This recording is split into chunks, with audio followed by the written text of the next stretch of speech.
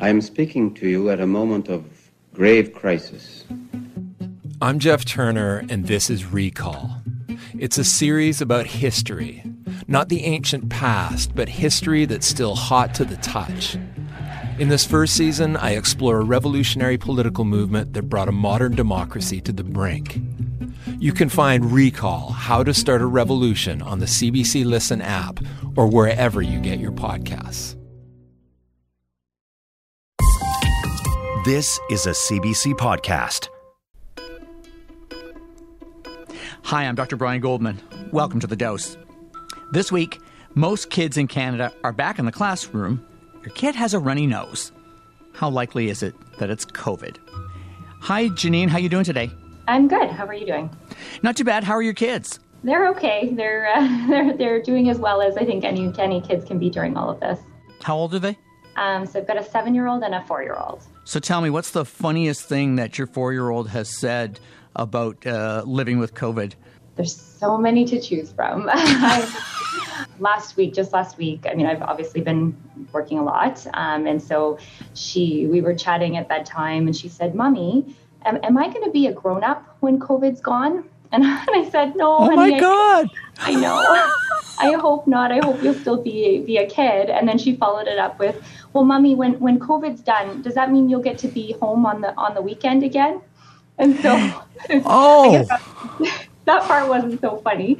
It was a little bit heartbreaking, but she's a sweetheart. And I think it's, it just speaks to like her world's a little bit upside down because she's 4. So she kind of, is just starting to remember things. So it's, I think when things go back to, quote unquote normal, if she's going to remember what it was like kind of pre-COVID, it'll be a shift for her. Janine, why don't you give us a hi, my name is, give us your titles. Sure. So my name is Janine McCready. I'm an infectious disease physician at Michael Garron Hospital. And since COVID, I've been, living and breathing everything COVID, and have here in East Toronto have started a school support program to help get kids tested faster and to really support our schools here in the East to hopefully keep schools open and safe throughout the rest of this year. And just for the benefit of those who are hearing that you're getting occasional notifications, you're actually working today, aren't you? Sorry. Yes, I'm always working. And every time, that's not the right ding, but there's another ding. If you hear it, that's the ding that comes every time I get a new case of COVID to call. So hopefully that one doesn't go off. I wanted to say that because we're not going to pretend that you've shut off we would not want you to shut off your computer because Lord knows, what notifications you'd be missing. Anyway, here we go. A sniffle, a cough. That's all it takes these days to send a shudder of worry through parents. A runny nose is no longer just a runny nose. It could be a sign your kid has COVID. Most children across Canada are back in school, which means more kids are testing positive, although officials say the rates of COVID-19 are still low in schools. Meanwhile, the more transmissible variants of concern are showing up in schools in a number of provinces, leading to school closures. So today on The Dose, we're answering the question, most kids in Canada are back in the classroom. Your kid has a runny nose. How likely is it that it's COVID? And Dr. Janine McCready is here to break it down for us. Dr. McCready, welcome back to The Dose. Thank you so much for having me. So how can you know if your kid has COVID? So you got to get a test. Really, I'm an infectious disease doctor. I have called thousands of people now with COVID-19, children, adults, teenagers. I've treated people in the hospital and talked to well people. And it is very challenging to be able to tell the difference just based on symptoms. There are many symptoms of COVID, and they can be very wide-ranging. So what, from your point of view, are the main symptoms parents should look for? So I think the main things that we see in kids are, as you mentioned, it can be just a runny nose, and sometimes it's as simple as that, sore throat, sometimes a mild cough, a fever, and it doesn't have to be a fever that sticks around. When we're talking to parents, often we hear they had a fever for a few hours or a day, and then they were better and back to normal. So, a lot of those respiratory type symptoms that you may just think is a common cold or influenza. And then sometimes kids can have diarrhea or vomiting, although we see that a little less frequently with COVID. And then the other times that we've picked up cases and seen people with COVID is just having a headache, and the kids feeling really tired. So sometimes it takes, knowing your child. And I think the important thing to remember too is, what's the local incidence like of COVID-19 in your community? So if you're in an area right now where there are many cases, then you do need to have a higher suspicion. Whereas hopefully, as the next few months wear on and the warm weather hits and the numbers go down, then it makes it a little less likely. When you say when you mention symptoms like vomiting or diarrhea, are you talking about one episode or something that's a little bit more persistent? Yeah, good question. So yeah, a bit more persistent. So, if your child just eats something and then vomits, I wouldn't rush over to get them a test, or they have a little bit of an upset stomach and have one episode of diarrhea. Again, I would be, less concerned about that. Got it. Okay. The flu has all but disappeared this year. But how do you know your kid doesn't have another virus like a cold? Yeah, so really what we've seen is exactly as you've said. So because of all of the control measures against COVID-19, the flu and also a lot of other respiratory viruses have also really decreased. And they're very, very unusual this year. So that makes it even more important that if your kid has any symptoms to go get them tested. So how surprised are parents when you tell them their kid has COVID and not a cold? Yeah, so some people are, to be honest, very shocked. So, you kind of have a couple categories of people we call. So some people, the children had a clear contact, or so someone in their household already has COVID. And so when you call them, sometimes the children have no symptoms at all, and they're a bit surprised that they have tested positive. But they're kind of expecting it because they're positive. Then you get the category of people who have had a exposure at school, and you call them and tell them, and they're a bit surprised, but as well, at least they knew. And then there's a number of people who you call, and the child had minor symptoms. They had a bit of a runny nose, they had a headache that lasted for a few days, they were more tired, and some of those people are shocked because they've been they've been careful, they've been following the rules, they haven't really seen all that many people. But because, right now in Toronto, and at what it's been over the past 2 or 3 months, numbers have been quite high. So even people that are being careful have been exposed. And then we, if people are vigilant and get tested, we're finding those cases. So certainly sometimes people are just, they're floored and they're like, are you sure? And then, we look at how positive the test is, and it's really positive. And then we test the rest of the family and often find that the rest of the family is, positive, or they develop symptoms in a few days as well. Wow, interesting. And part of this kind of mystery, is it COVID or is it some other virus, comes from the fact that kids are largely spared the most severe symptoms of COVID. Most of them get mild cases, thankfully, but some do get quite sick. So what are the risk factors in children for getting a more severe case of COVID? One of the things that people we're learning more about, and there's been some increased reports in the last few weeks, is the multi-system inflammatory syndrome, or the MISC. So basically a very rare but serious condition that seems to be associated with COVID, where kids get kind of a variety of inflamed organs, basically, within about 4 weeks of having COVID. And the children that seem to get that, I don't think it's clear cut. Fortunately, and we have not seen any local cases out of the children that we've diagnosed here. So it is, very rare.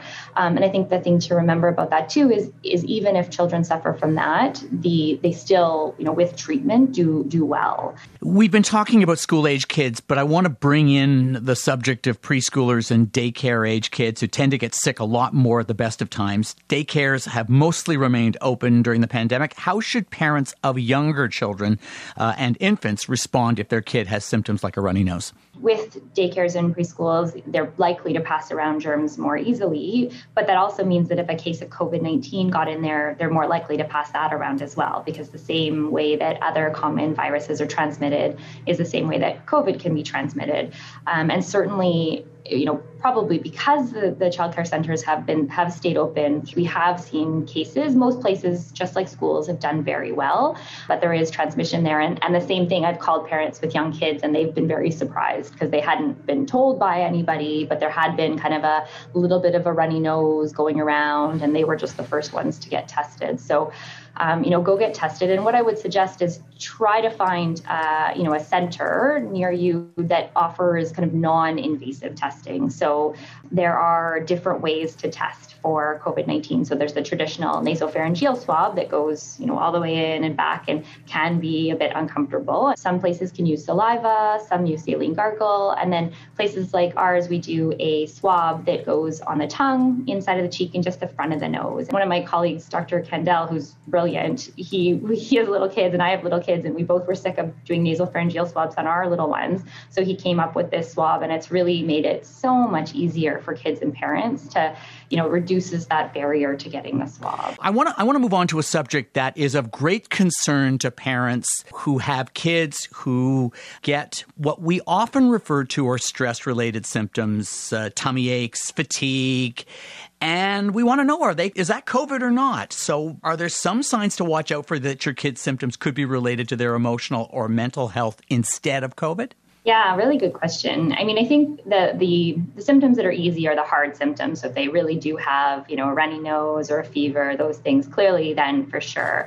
As you mentioned, kind of the, tummy ache or just not feeling great, it's really tricky. And a lot of it comes down to knowing your kid. And so if there's something in your head that makes you think, this doesn't seem right, or this doesn't seem like they're normal, like I don't feel great, then I think, go get them tested. And I have a selection bias because it's only the parents that have gone to get them tested. But, when I ask parents, well, why did you get them tested? And they tell me they had these minor symptoms. And I say, well, wow, thank you for getting them tested. But they said, well, something just seemed off. Like it seemed a little bit different than normal, and people know their kids really well. So I think that part is really important. Words to practice medicine by: never ignore a parent's concerns. And I can tell you, I was a pediatric resident at one point, and those are words to practice by. Now, I want to turn this around completely and look at COVID from and school-age kids from a different angle. What do we know today about the degree to which transmission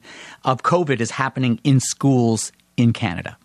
Yeah, so I think we have more to learn, which is why I've been, kind of pushing for more, like trying to make testing as easy as possible so we can really see the whole picture. So a lot of the things to date have been on just, testing symptomatic kids or kids that seek testing.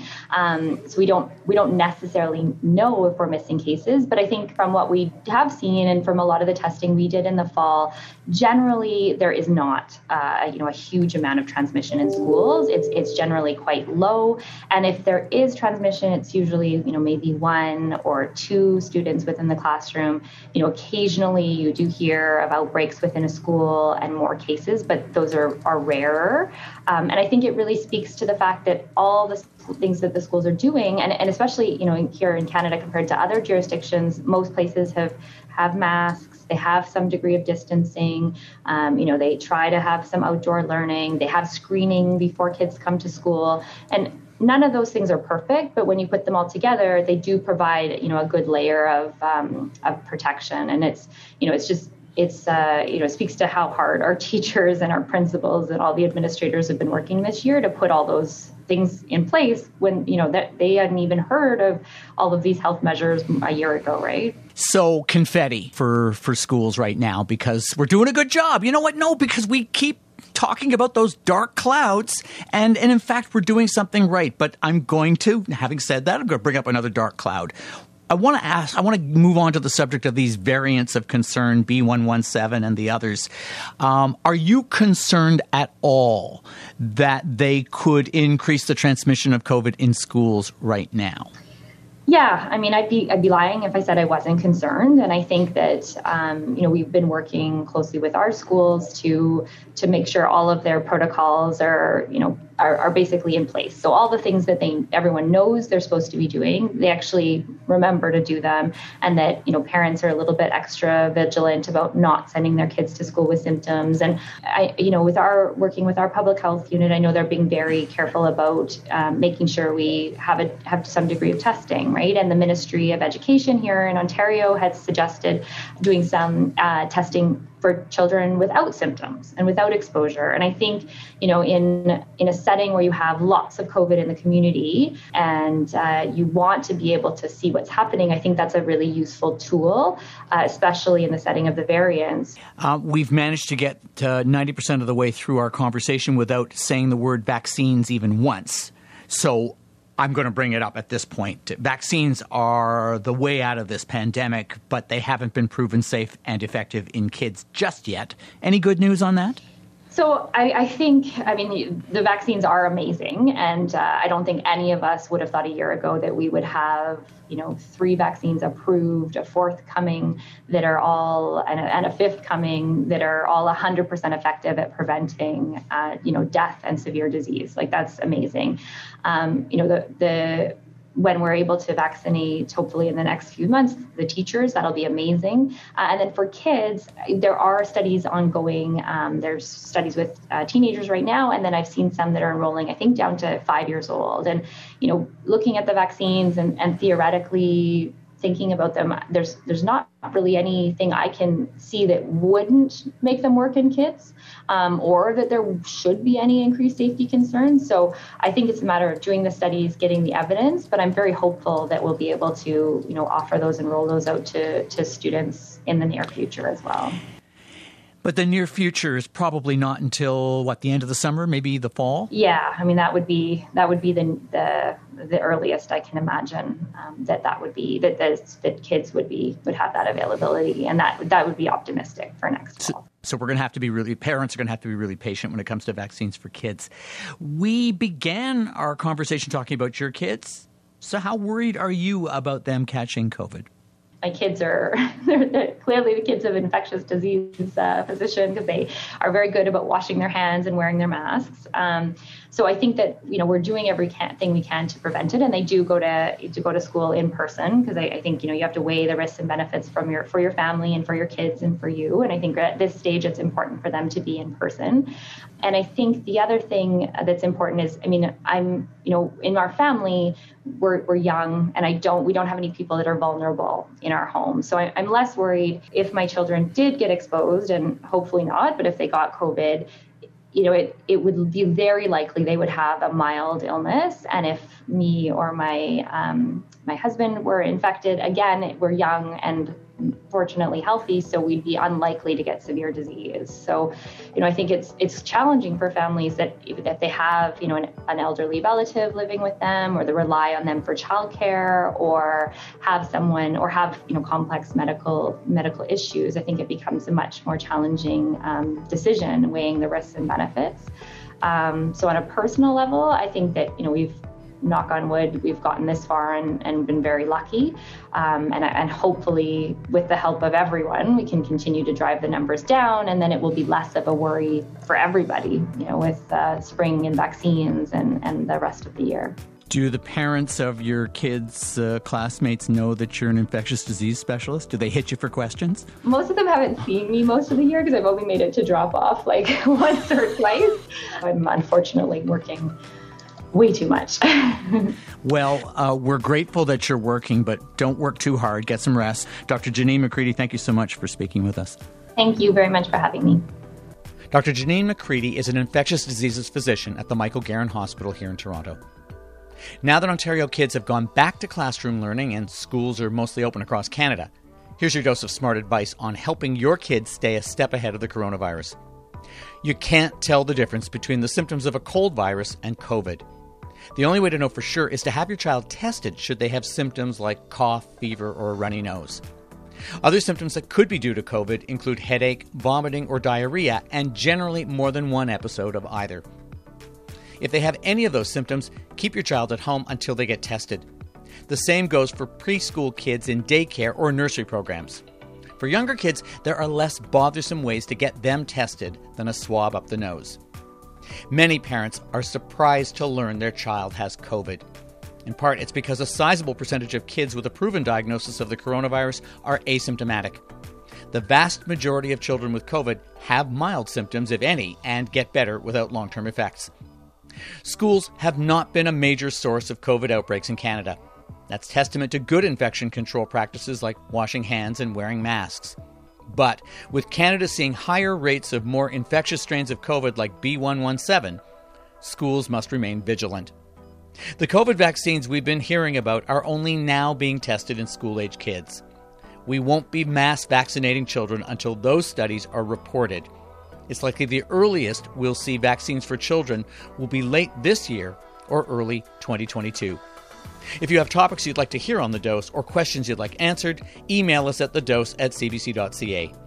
You can also tweet me at NightShiftMD or at CBC Whitecoat using the hashtag TheDoseCBC. You can find The Dose and Whitecoat Black Art wherever you get your podcasts. Please do us a solid and rate our shows highly so more people can find us. This edition of The Dose was produced by Willow Smith and Donna Dingwall with digital support from Fabiola Carletti.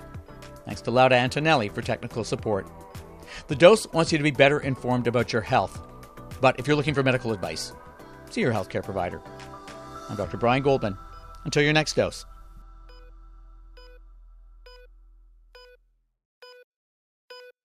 For more CBC podcasts, go to cbc.ca/podcasts.